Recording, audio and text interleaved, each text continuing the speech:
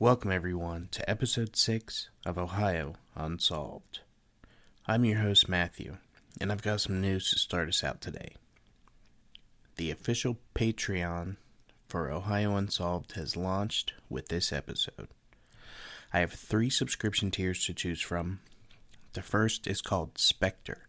It's $3 a month, and it gets you my undying gratitude and a shout out on the episode and credit as an executive producer.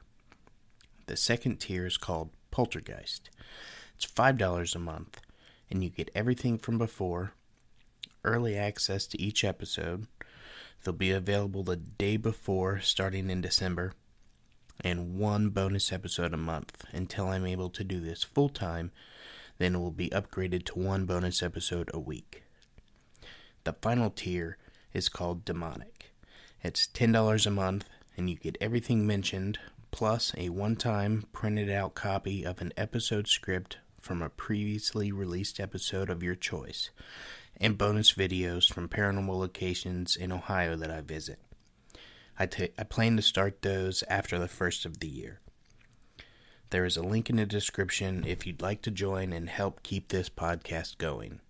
Also, come join us on Facebook and Instagram for all the news and announcements for this podcast. Links in the description for both. Now let's move on to the episode. Make sure to lock those doors and windows and get ready for Ohio Unsolved.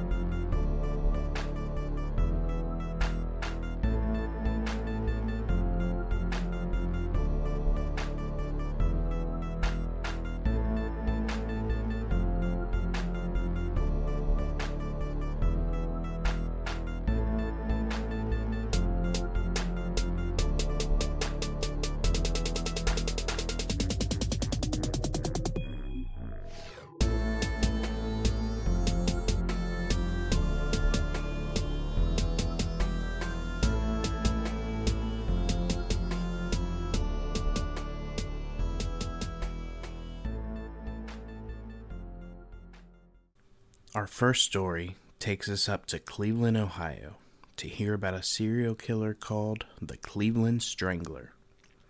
The story does include sexual assault, so listener discretion is advised. Anthony Edward Sowell, better known as the Cleveland Strangler, was a serial killer and rapist who brutally killed 11 women. He was born and raised in East Cleveland to a single mother, Claudia Garrison. He was one of 7 children, and after the death of their mom, Anthony's sister, 7 more kids moved in. His nieces and nephews were subjected to abuse at the hands of their grandma. On one occasion, Sowell's niece was forced to strip naked while her grandma beat her with an electrical cord until she bled. He then began raping his 10-year-old niece almost daily for 2 years. It was also reported that the other males in the house would sometimes join in the rapes as well. On January 24th, 1978, at age 18, Sowell joined the Marines. He served for 7 years and was discharged on January 18th, 1985. It's reported that he received several medals, including one for good conduct. It's a shame that couldn't continue past the Marines. In 1989, a woman who was 3 months pregnant was attempting to leave Sowell's home. She was bound on her hands and feet with a necktie and a belt.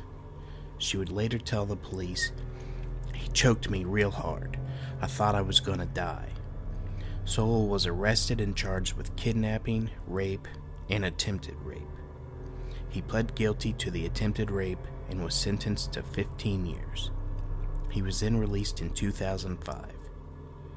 He would work in a factory until 2007 when he started collecting unemployment benefits.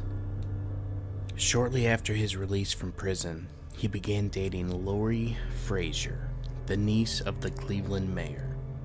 After moving in with Sowell, she began to notice a foul odor in the home.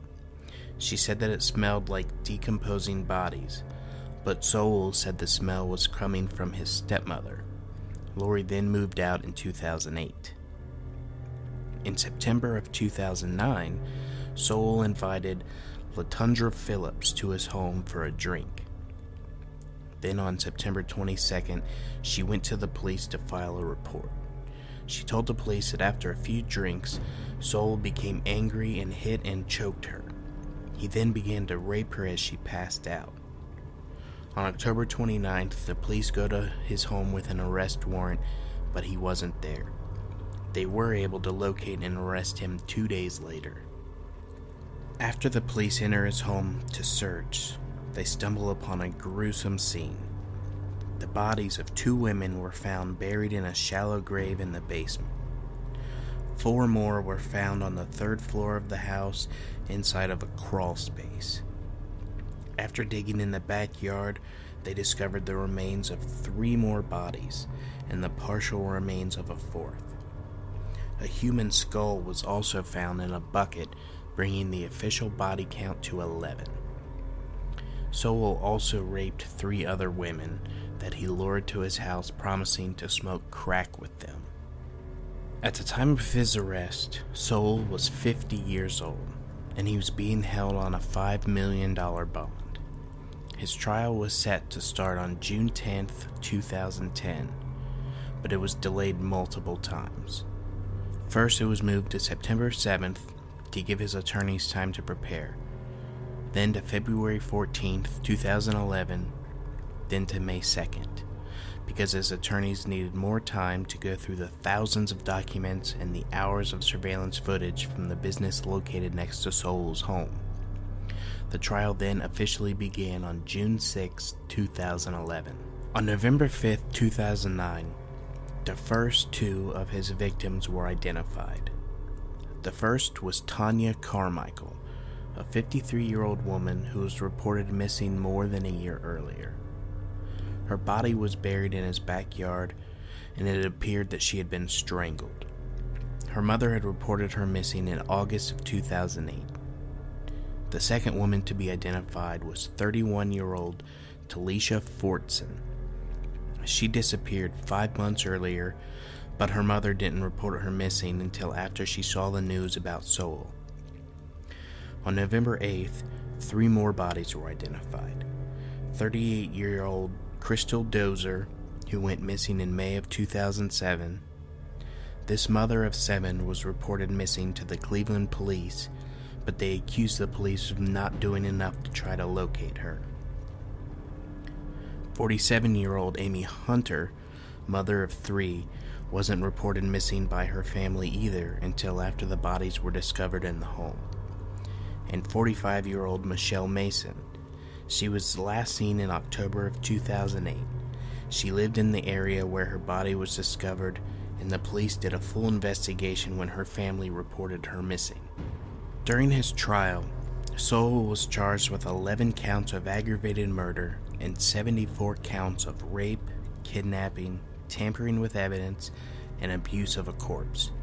He pled not guilty by reason of insanity, but later changed his plea to not guilty. On July 22nd, he was convicted on all but 2 counts. And then on August 10th, the jurors recommended the death penalty, and on September 14th, he was placed on death row at Chillicothe Correction Institution. That November, Sowell's attorneys would file a notice of appeal with the Ohio Supreme Court stating that he did not receive a fair trial due to the extensive media coverage. The courtroom had been closed to the public during jury selection, and that he had received a lousy legal representation. The state would argue that if his Sixth Amendment right was violated due to the closed pre-trial hearing, it would not have affected the outcome of the trial, because the evidence against him was so overwhelming. On December 16, 2016, the Ohio Supreme Court rejected his appeal and upheld the death penalty sentence. Then, of May of 2017, he appealed to the U.S. Supreme Court, but they decided not to hear his case at all. After his conviction in 2011, the city demolished his home where the bodies were found, due to an outcry from the city.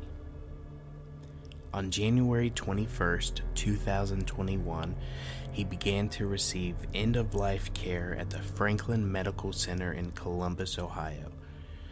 And then he died on February 8th of an unknown terminal illness, thus ending his wasted life on this planet. It's hard for me to even try and feel sorry for someone after all the evil and vile acts they committed during their wasted life. But I say good riddance to such an evil, evil man. Our next story takes us underneath the city of Blue Ash, Ohio. Deep in some sewers and storm drains is a place that's as famous as it's hard to find. There's no exact location online, so you have to know someone who knows where it is. I'm talking about Satan's Hollow. The tunnels are small and cramped, but they say there's an altar room deep inside that a group of Satanists would hold their black mass and perform their rituals. Many people believe that it's a portal to hell, opened by one of the rituals the Satanists performed. They would sacrifice animals, and some believe even a few people. But those tunnels are so small, it would be difficult to drag someone in there against their will. There are also reports of the tunnels being haunted. They say that you can hear a woman screaming at night from deep within the tunnels. Apparitions of unknown people that may have died there or were killed. Floating skulls, and probably the scariest of all, a demon is said to roam the tunnels at night, protecting the altar room from anyone that may disturb it. This evil entity has been said to show itself in human form, but void of all color, appearing like a shadow in the distance, warning any who enter to turn back. The local police deny any kind of paranormal activity and are called out to remove trespassers on a regular basis because it is private property. But that doesn't stop ghost hunters and paranormal groups from going out there to see what they can capture on film. Whatever the truth is about Satan's Hollow, it's definitely a creepy place to visit, and only the bravest make it all the way inside to the altar room. Has anyone listening ever been inside?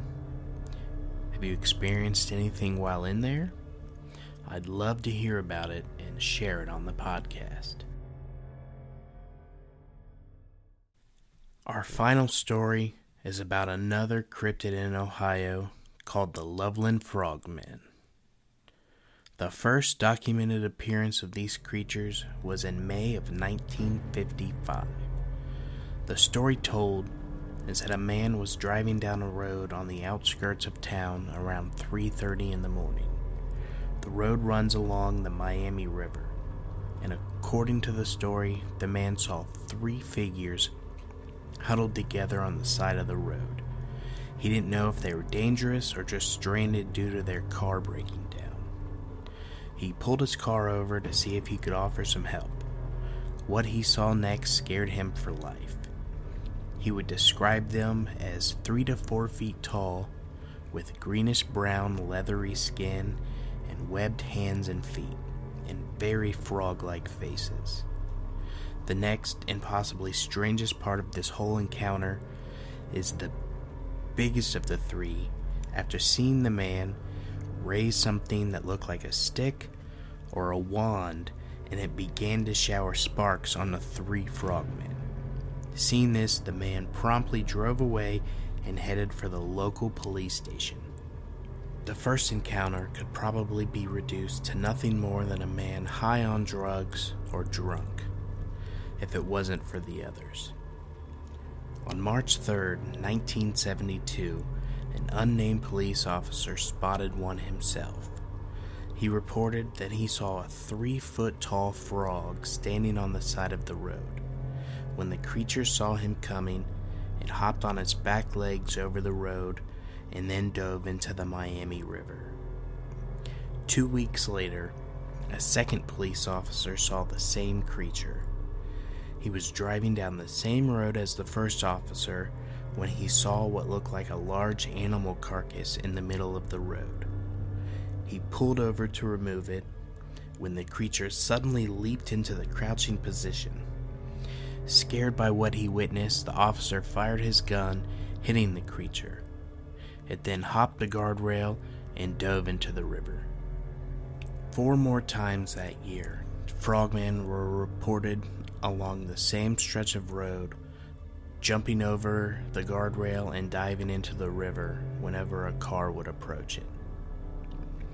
Many people think that it's all been a hoax, or maybe just a large lizard that escaped from its owner.